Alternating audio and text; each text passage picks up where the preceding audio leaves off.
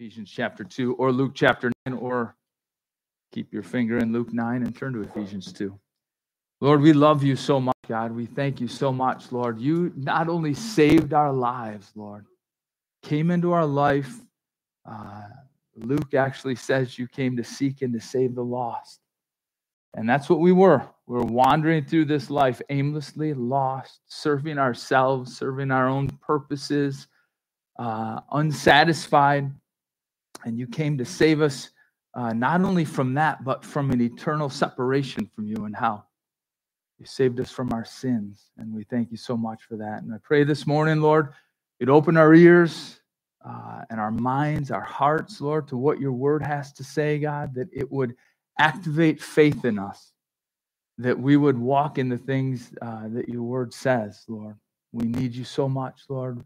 We're in total dependence on you and reliance on you, Lord. We love you, and thank you that you first loved us, Jesus. In your name, amen. Ephesians chapter 2, Paul tells this church, this Ephesian church,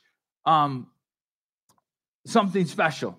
Not only salvation, he says this in chapter 2, verse 8.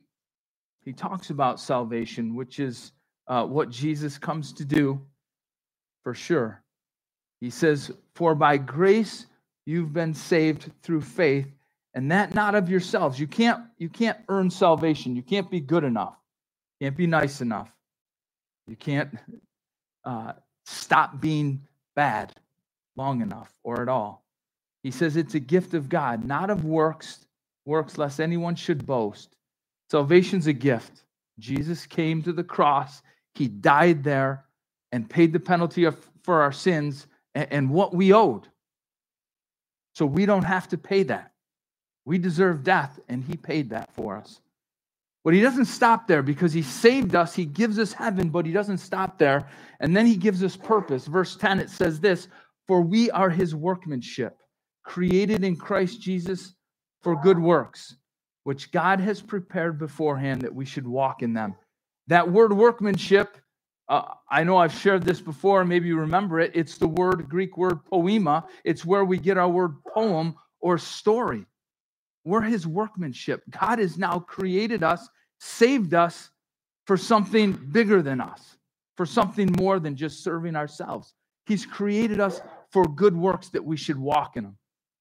That his design and his desire for our life is now bigger than our own little kingdom that we often get caught in every day and that we serve every day.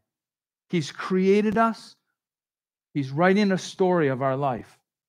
And it's for good works that we should walk in all of them, that we wouldn't miss out on any of them, that we'd be able to walk in everything God has called us to and asked of our lives, right? That's the purpose of your life. Apart from walking in that purpose, apart from walking in what God has called you to, man, you're going to be empty.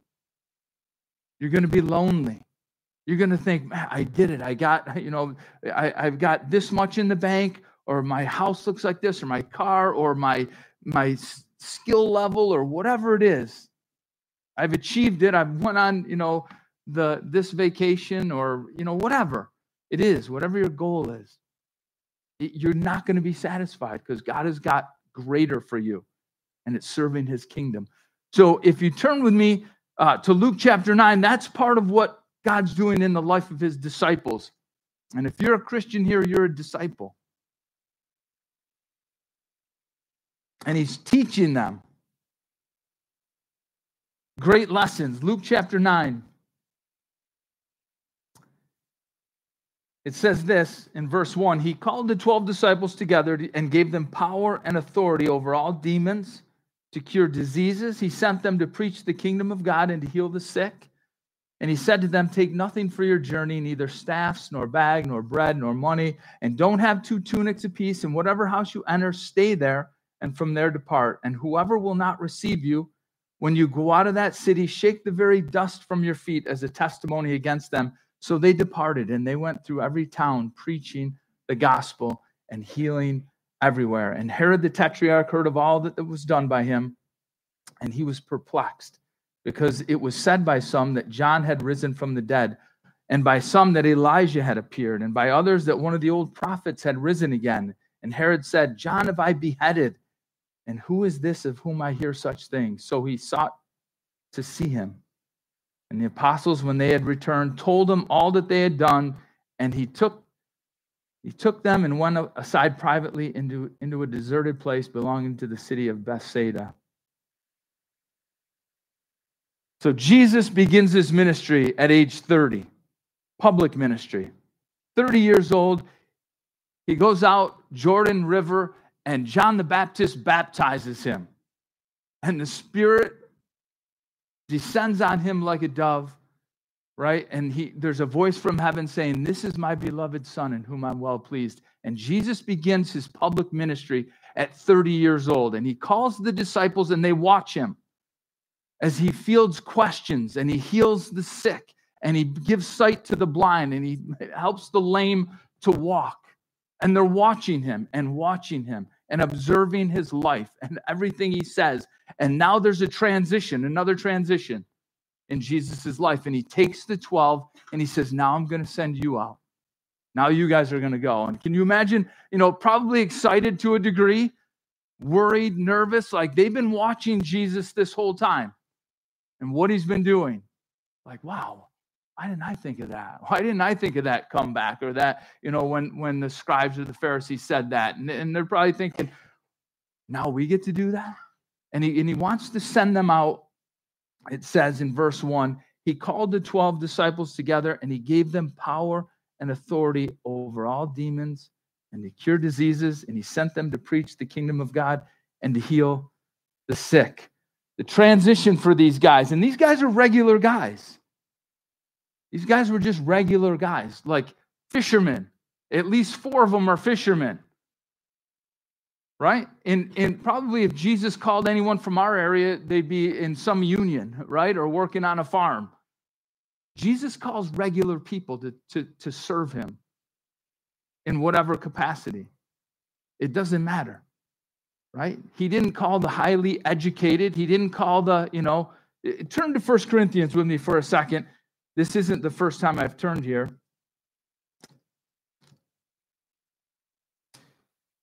1 Corinthians. Paul tells the Corinthians, 1 Corinthians 1, I'm sorry. 1 Corinthians 1. He says this in verse 26. He says, you see your calling, brethren, that not many wise according to the flesh, and not many mighty, and not many noble are called. It doesn't say not any, but he says not many. But God has chosen the foolish things of the world to put to shame the wise, and God has chosen the weak things of the world to put to shame the things which are mighty, and the base things of the world and the things which are despised God has chosen, and the things which are not, to bring to nothing the things that are. Why? That no flesh should glory in his presence. I remember 30 years ago being at Calvary Chapel Finger Lakes and hearing Bill Gallatin teach on this and the qualifications, what God's, who God has called into the ministry. And Bill's like, this is my qualification. And verse 28 says, and the base things of the world, right? And he commented on the fact that the base things of the world literally means the grease scrapings. Like when you make bacon, and what's left over in the pan after you take all the bacon out, the grease scrapings, he says, that's what God has chosen. They're not the best things. They're like maybe the things that give you a heart attack. I don't know, right? But because God can take anyone and anything. And what he does here in Luke 9, it says he gave him power and authority. Because it's not your ability, it's his ability. And the disciples are going to learn that. The disciples are going to learn. And Paul will tell Timothy to study to show yourself approved. Like these guys weren't out there just flippant. They were watching Jesus. They were learning. He was teaching them. But they were just regular guys. He can grab anyone and say, you know what, I'm going to use your life. In fact, he grabs everyone. Everyone who's a Christian here is somebody that God says, I'm going to use your life. I'm going to take your life. Doesn't matter what your occupation, your past is, your history. I'm going to use your life. And it's our duty. Jesus will, in fact, say, if we get there, hopefully we get there in verse 23, if anyone desires to come after me, let him deny himself, take up his cross, and follow me. Like, that's the requirement, walking with Jesus Christ. Lord, my life is yours now. You take it. Do whatever you want with it. So he calls the 12 that are just regular guys. He calls ordinary people to do extraordinary things. Why? He's able to give them power and authority. They get a little preview of things that are going to come in the book of Acts. Because these same 12 disciples, what's said about them is they turn the world upside down. Just fishermen, tax collectors, just regular guys. People are like, who are these people? Right? They'll arrest Peter and John for preaching the gospel. They go to the temple and they're preaching at the gate, beautiful. And there's a guy lame from his youth, and they're healed. The guy gets healed. And then Peter preaches a sermon, and he's arrested, him and John. Put in prison. They're charged, hey, don't tell anyone about Jesus anymore. Not going to happen. Don't do it, or else. And it didn't matter what they did. And what the scribes and Pharisees finally said is they perceived this, that they were unlearned and ignorant men. They didn't have any prior, like this education, like scribes and Pharisees, the Sadducees, all these guys prided themselves on this education. They understood one thing, that they had been with Jesus. They're like, yeah, they do have a rabbi in their life, a teacher. It's that Jesus. And that's why they're able to do what they're able to do. Because that's their master, that's their teacher. They're watching his life. It's the example. So he gives the disciples power. That's dunamis. That's the same power that he promises in the book of Acts. After these disciples, they've been with Jesus for months at this point. Jesus is going to get crucified, resurrected. He comes back to the disciples and continues to teach and show himself to the disciples. And then he's taken back into heaven in Acts chapter 1. But he tells the disciples, he says, listen, tarry in Jerusalem until you receive power. Wait. When the Holy Spirit comes upon you, you'll receive power to be my witnesses. You'll be able to do my work in Jerusalem, Judea, Samaria, and the outermost parts of the earth. Right? Tarry. Wait. Stay there. And then we see in Acts chapter 2, that's exactly what they do. They obey the Lord. All right, we're not ready after 3.5 years of walking and following Jesus, observing everything he's done. He sends them out several times on a mission. He says, you need power. You need to wait for power. That's the same power that's available to you and I.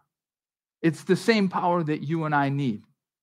Jesus will teach, I think it's Luke chapter 19, 12, I can't remember. He'll teach the disciples that you need to ask, seek, and knock. You need to pray for the power of the Holy Spirit.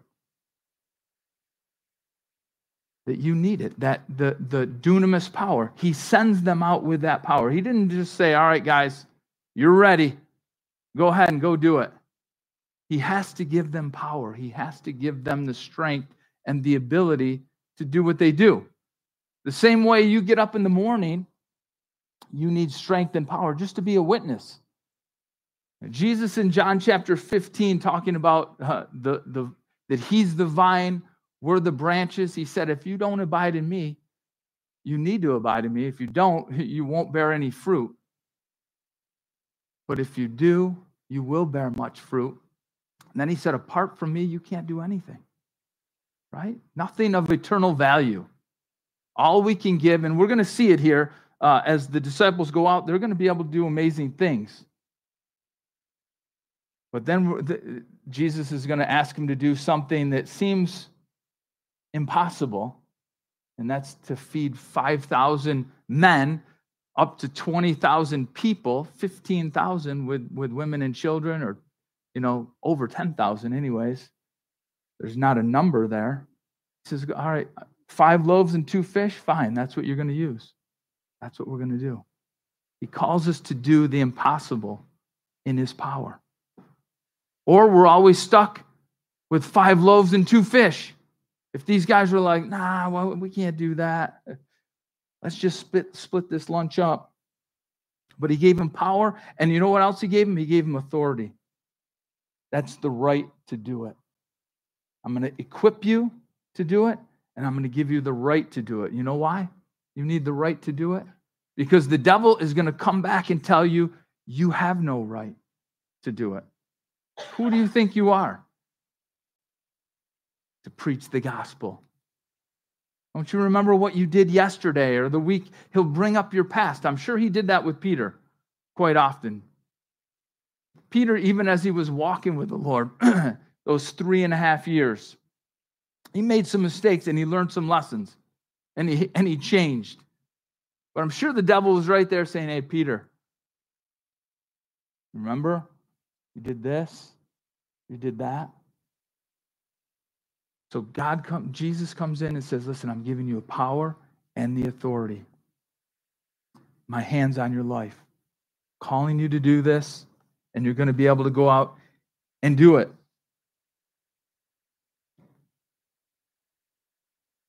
And he sent them to preach the kingdom, verse 2, of God and to heal the sick.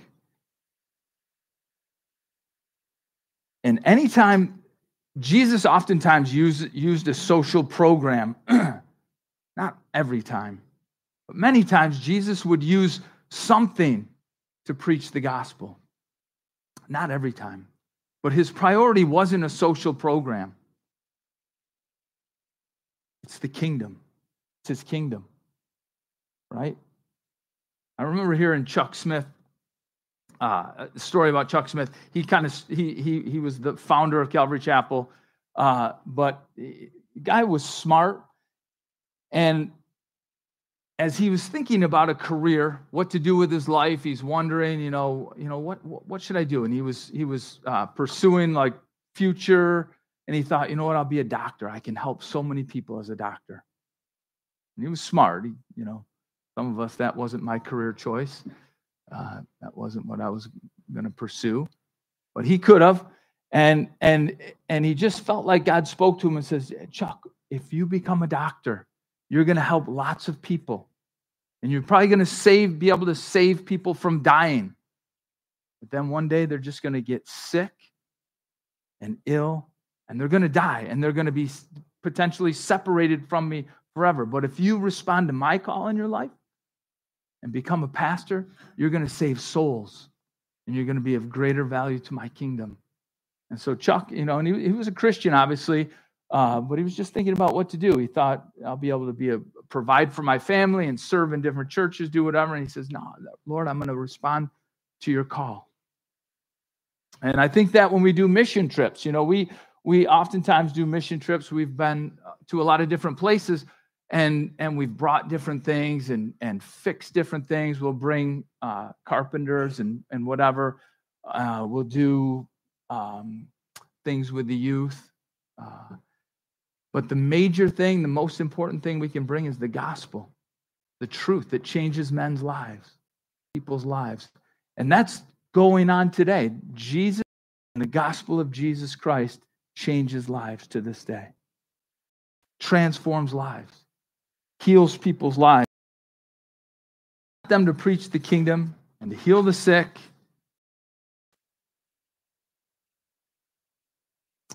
And then he gives them some instructions on their journey. And this is part of the lesson that he's teaching these guys. He says, all right, don't take anything for your journey. What? No beef jerky? Don't take staff or bag or bread or money, and don't have 2 tunics, right? He's saying pack light. And he's teaching them an important lesson. He's teaching them to walk by faith.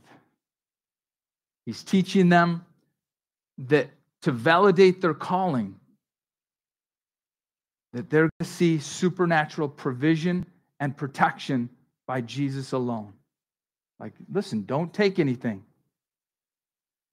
Down the road, I think Luke 22, we're going to read that he actually sends people out and says, all right, take some money, take some clothes. Do you have a sword? Actually, buy a sword. I'm going to send you out.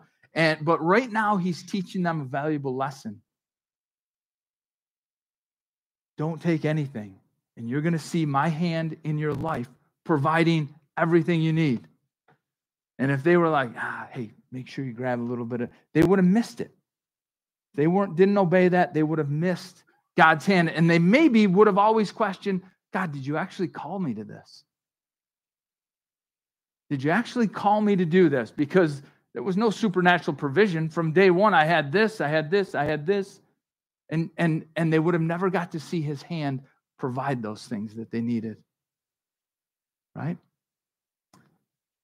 They would have probably never turned the world upside down in the book of Acts, because eventually they would have thought, well, it must be God's not in this because we don't have any money right now. Right? But Peter at the gate, beautiful, when he sees that lame man and the guy's holding out his little coin jar, hoping these guys will throw some money in it, Peter's like, hey, we don't have any silver and gold, friend. What? What I have, I'm going to give you, and it's more important. Right? Silver and gold didn't bother them. Right? Jesus, when he taught the disciples to pray, he says, pray for your daily bread. Right? Give us today our daily bread. Right? That stresses people out to the max, doesn't it? Like, tomorrow you're going to have to wake up and pray for your daily bread. What? We don't do that in America, do we? Pray for our daily bread. The disciples had to. Jesus taught them to. People in other parts of the world have to. But for the most part, a lot of people in America don't have to pray that. Lord, we need food today. Where are we going to eat? How are we going to get by? And then God's provision comes, and God's provision comes. So he says, don't take anything with you. So he's producing faith and character and depth and dependence in these men. You're going to go out without anything, unprepared, pack light. And then he says, whatever house you enter, stay there, and from there depart. Wherever you go, stay in that house. When you enter a town, somebody invites you in, go there. They receive you, they welcome you, go there. Because and he says that because we can have the tendency to go to a house, to go somewhere, or to be somewhere, to live somewhere, and say, wow, that looks a lot better to me. The grass is greener on the other side, and they never let their roots grow. Never bloom where they're planted. Like, all right, we're going to stay here. This is God's provision for my life. This is where we're going to stay. He says, stay right there. Don't go. Don't depart. And then he said, whoever will not receive you, go out of that city and shake the dust from your feet as a testimony against them, because it's very serious. Their message is very serious. And that was something that the Jews would do if they went to a Gentile city, whether it was to trade or to work or to pass through. When they got to the edge of the city, when they got back into Israel, right before, they'd shake the dust off their feet. Say, I don't want to take anything from you into our country, right? Well, he says, do the same thing. If somebody doesn't receive you, shake the dust off your feet as a testimony. And sometimes that's hard if you're a caring person and you share the gospel, or you're telling somebody about Jesus, or you're doing something for someone, and all of a sudden they reject you. They reject the message and they reject you, and you're a caring person. It's like, oh man, that hurts.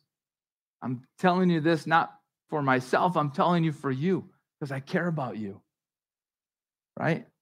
But sometimes you have to learn to shake it off, right? To be able to shake that off and say, all right, Lord, I'm going to move on to the next person. That was hard. That rejection is hard. I remember hearing a story. I read D.L. Moody. He committed to sharing the gospel every single day with at least one person. And he went to bed one night. He's like, oh my goodness, I never shared the gospel with somebody new today. So he woke up, got dressed, went down, and there was a guy standing by a street pole. And he goes, hey, are you a Christian? The guy's like, I know who you are. You're D.L. Moody. If I didn't know who you were, I'd punch you right in the nose, something like that. Can't believe you'd ask me if I was a Christian. That's so rude. So he left, and the next guy he left and went home. The next day, that guy that he spoke to one of D.L. Moody's friends and said, hey, I almost punched that guy in the nose yesterday. I can't believe he was so rude to to ask me if I was a Christian. So the guy went and told D.L. Moody, hey, listen, be careful who you talk to, because that guy was pretty offended that you asked him if he was a Christian. Obviously, he's a Christian. He serves at this church, and, just be careful. And D.L. Moody's like, gee, whatever, but it didn't sway him. Continued to do it. And several weeks later, he got a knock on his door late at night.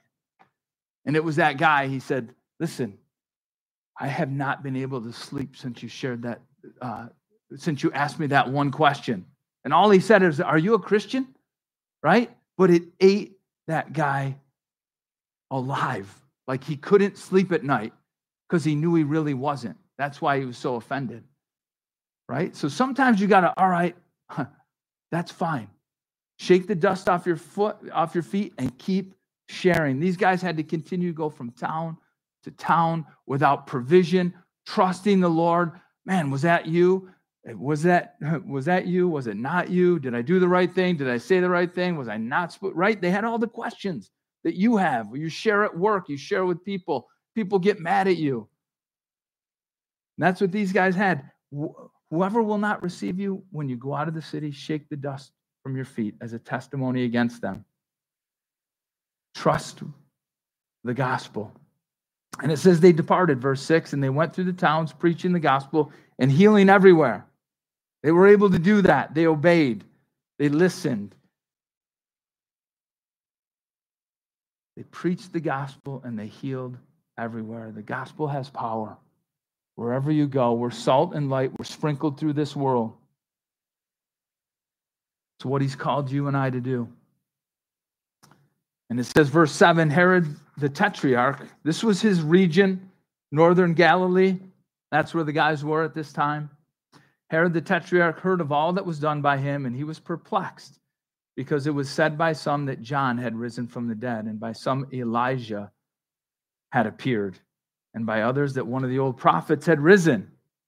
So Herod's like, who is this guy? Some people heard Jesus preach, and they're like, that's John the Baptist. That's exactly what John the Baptist would say. And other people would see the miracles. They're like, that's Elijah or Elijah.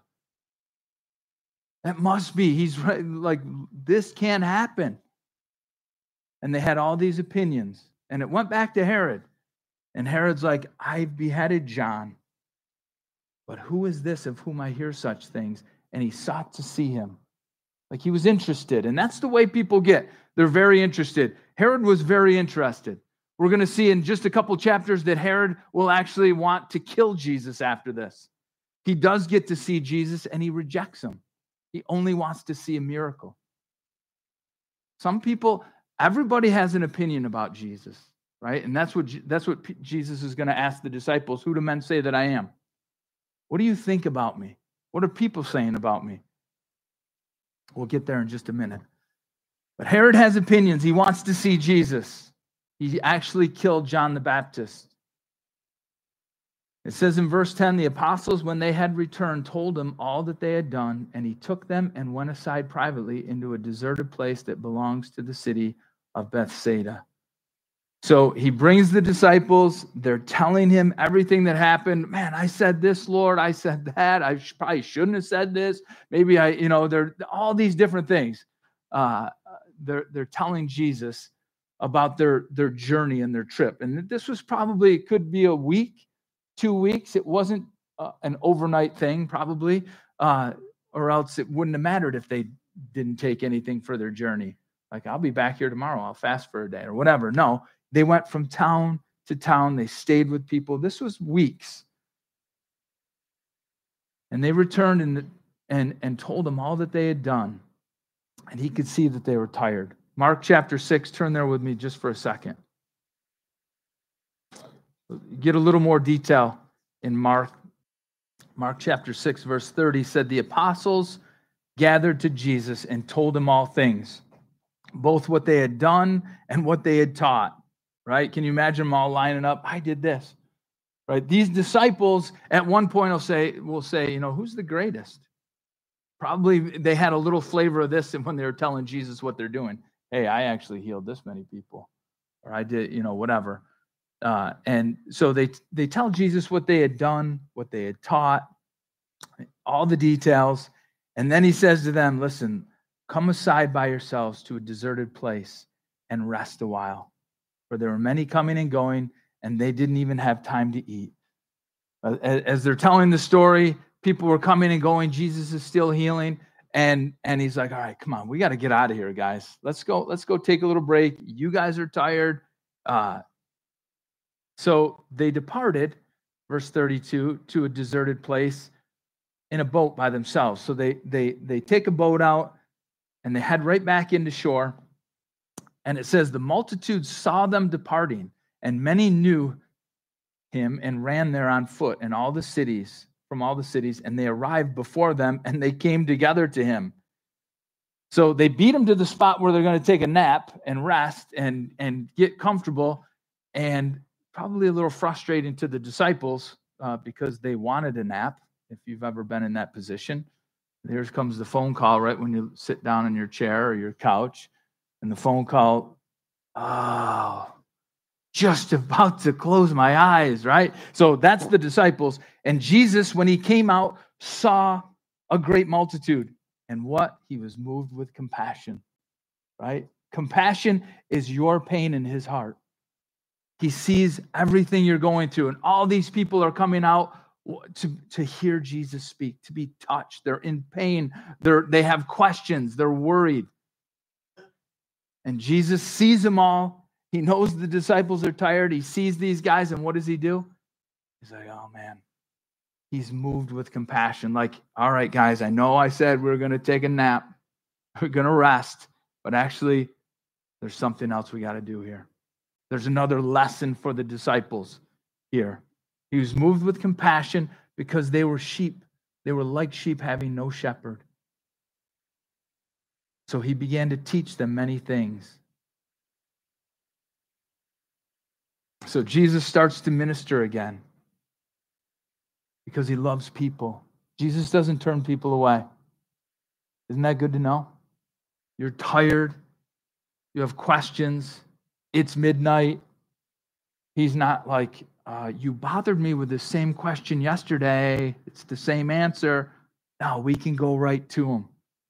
And he wants to talk the matter over with you again. It might be the same answer, but he wants to sit with you. He wants you to hear him. In John's gospel, it says what's going to happen now. What he does is to test the disciples. He's teaching them another lesson here. So back in verse 11, when the multitudes knew it, they followed him, and he received them and spoke to them about the kingdom of God and healed those who had need of healing.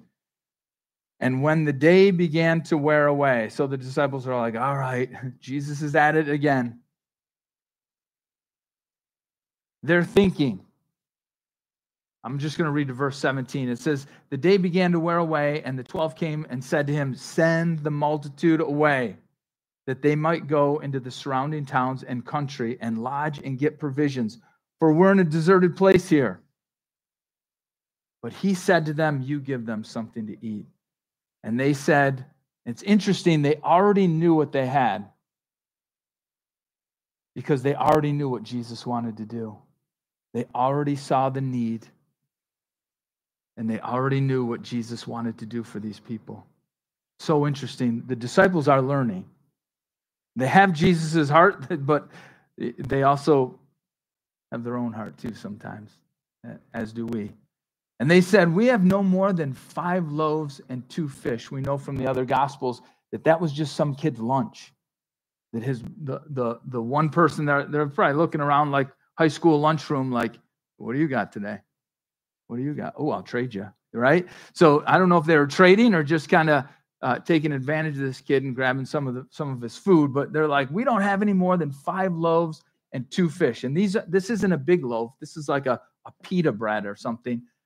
And then he said, unless we go and buy food for all these people. And the other disciples, the other gospels say it's 200 days worth of food for an average wage.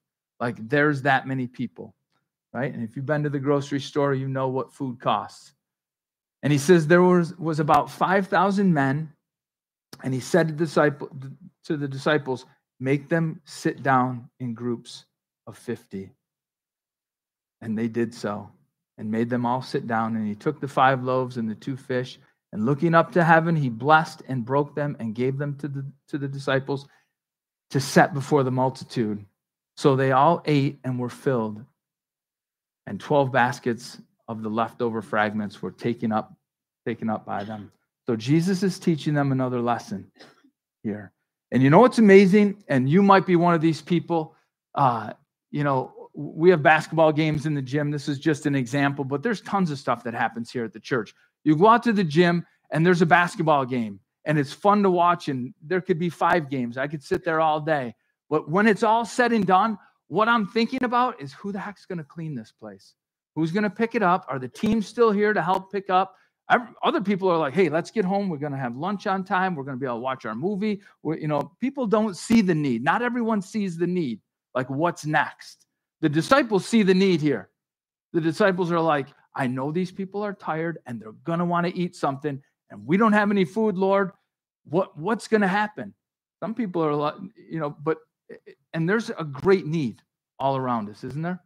Greg announces servants needed here at the church. Some people notice that. Some people are afraid to do it. The disciples here see a need, and they're a little afraid because they don't feel like they have the resources for these people.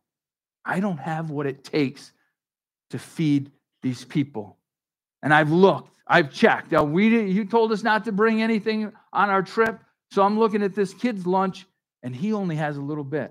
I'm willing to take it from him. He actually offered it to me. His mom packed a little extra.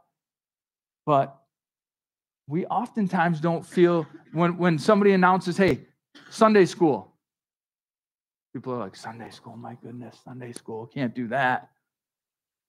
Or cleaners, once every 2 months. Cleaners, my goodness, clean this whole church, whatever. Some people don't even think about that. Who cleans or who teaches Sunday school? It's church. Don't they just do it, right? No, we do it. We're a church. We're a family. It's a body. Who does it? Some people don't think about the need. The disciples actually saw it. They knew these people were hungry. It's the end of the day. What are we going to do? Right? My kids don't think that. They think it's hungry, feed me. I'm hungry, feed me. It's the end of the day. The disciples are like, I know they're hungry. I'm hungry. Lord, I don't know what you're going to do. But Jesus gives them instruction. You give them something to eat. And they're like, we already checked. We don't have enough. We don't have the money, and we don't have the food here. And Jesus, and there's 5,000 people, but Jesus gives them instruction. Make them sit down in groups of 50. Just have them sit down. I'm about to blow your mind here. I'm going to because if we take our resources, the little we have, that's the next lesson. We take the little that we have. I don't have much. 5 loaves, 2 fishes. I didn't, and we give it to him. Lord, here's the little bit I have. That's basically our life. Here's the little bit I have. He's able to take your life, to bless it, and to break it, and to use it for something far greater than you could have ever imagined. But if you hold on to it, and you say, I'm going to eat these 5 loaves and 2 fish, that's it. And you're happy, you're satisfied. But about 15,000 people are going to go home empty-handed with nothing because you're not available.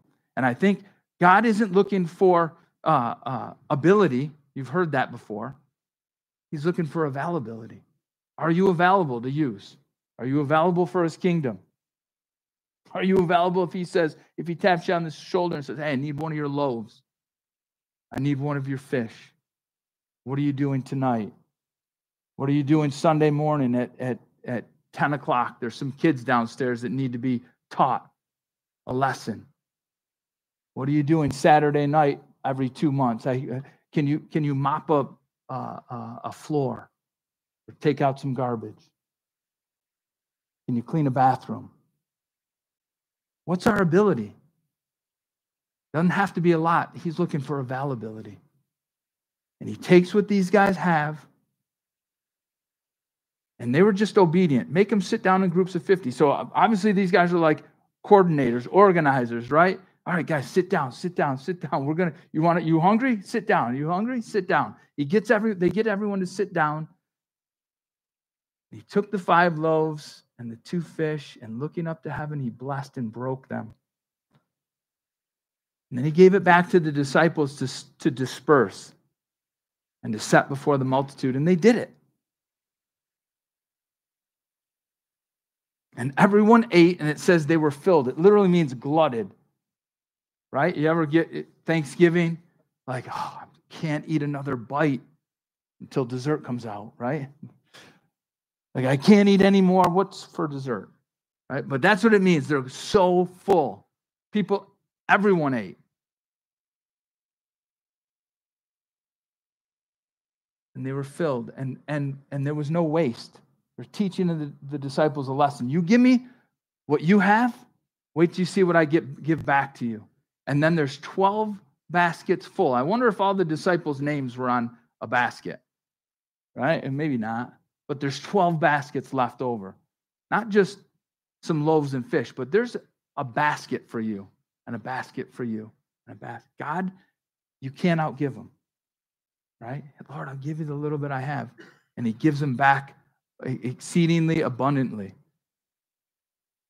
And there's nothing wasted in his kingdom, right? Nothing wasted in his kingdom.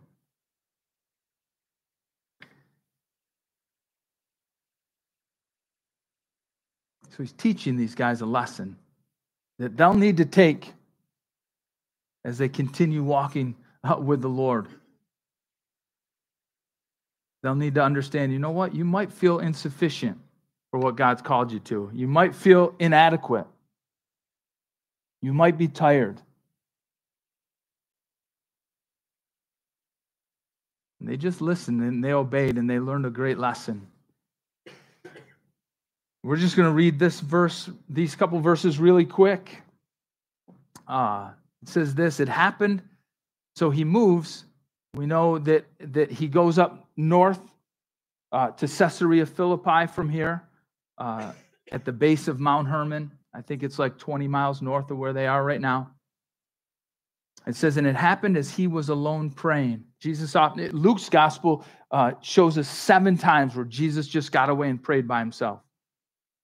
He was alone praying, he and his disciples joined him, and he asked them saying, who do the crowd say that I am? He's going to ask the guys 2 questions here, important ones. What are people saying about me, right? We know what people were telling Herod already, and they kind of give him the same answer. They answered and said, hey, some people say you're John the Baptist. Some people say Elijah. Others say you're one of the old prophets has risen again. People are saying all kinds of stuff. In Caesarea Philippi, the culture there was pagan, right? So there's temples and all kinds of stuff. So people had all kinds of ideas in that area. What are people saying about me? And this world has all kinds of ideas about everybody. If you ask anybody about Jesus Christ, people are going to give you an answer. What they think about him, who they think he is. You know, he's a good teacher. He's maybe done some miracles, whatever. But Jesus asks a very specific question. It's one that everyone here has to answer. It's a question that everyone is going to stand before God someday and give an account and answer. He says, okay, but personally, who do you say that I am? What do you say about me? Without the crowds, without somebody standing next to you, who do you say that I am? Who do you say that I am? What do you think about me? And Peter said, you're the Christ of God. You're the Messiah. You're the coming one. You're the one that was to be expected. The Old Testament spoke about you. You're God. You're the Savior of the world. That's what he's saying. Matthew's gospel says, man, Peter, good job. Flesh and blood didn't reveal that to you, but my Father in heaven. And on that statement, I'm going to build my church and the gates of hell aren't going to prevail against it. Peter is commended for that statement. Like, Peter, good job, man. And Peter was on a high at this point, probably thinking, yeah, I got the answer.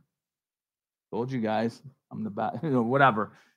And then immediately, Jesus says, he strictly warned them to tell no one of this. And then he said, the Son of Man must suffer many things and be rejected by the elders and the chief priests and scribes and be killed and raised the third day. That's part of my program, guys.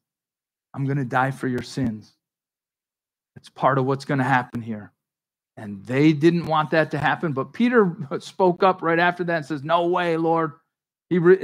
Matthew's account says he rebuked Jesus and said, not so. And then this high of Peter, Jesus says, get thee behind me.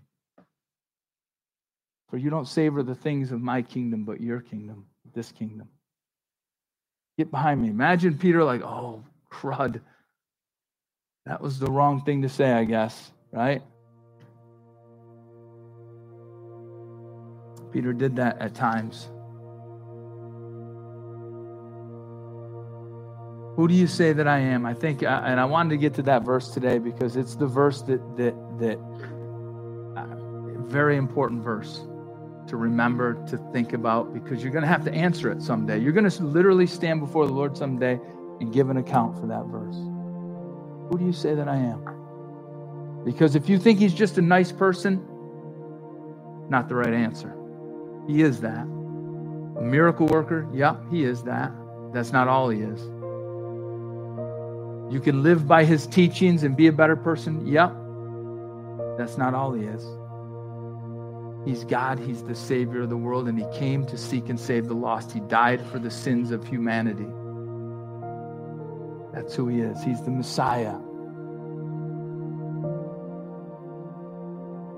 And not only knowing it, the Bible says the demons believe and they tremble. They know it. People might know it, but they don't submit to it, the fact, the reality, and receive Jesus as their personal Savior. That's what you need to do. That's salvation. And the crowds want to influence you, don't they? People want to influence you. What are the crowds saying about me? And you can blend in with the crowd. Well, they said it. One day you're going to stand alone for the Lord, all by yourself. Crowds won't be there. You're going to give an account. And I'm going to give an account to answer this question. So, Lord, we are so thankful, God, that Jesus, you do seek and save the lost. You love us. You care about our lives, Lord. And I thank you for the example of the disciples, Lord, just regular people that you call, that you empower, you equip, you send out, Lord, and you're always teaching us great lessons, Lord. You're increasing our faith, building our character, changing, conforming us into your image, Lord. And we need it. Thank you for your word and your power. I pray that as people leave here today, Lord, that question matters. Who we think you are. Because you're not only the Savior of the world, you're the King of Kings and Lord of Lords. And as your children, as your disciples, born again, redeemed, I pray that you would take that rightful place on the throne of our heart, that you would be Lord. That you dictate our lives, Lord. Our steps, our breath, where we go and what we do. So many people, and myself included at times, we want a Savior, but we don't want a Lord. We want to be Lord of our own life. We We want to be master of our ship. And next week we'll look at that, the cost of discipleship, what it takes, and what you told the disciples it takes. Surrender. I pray, Lord, for everyone in this room who's born again, that we would surrender to your will, that we would be available for your kingdom, that we would give you the little that we have, the loaves and fishes, and watch you take it and multiply it and bless it and bless other people with it. That's pure satisfaction, pure fulfillment. Why we were made and created is to serve you and serve others, Lord. If we miss that, we miss everything. So plant those seeds in our heart and in our mind, God. Help us to walk them out, Jesus, in your name.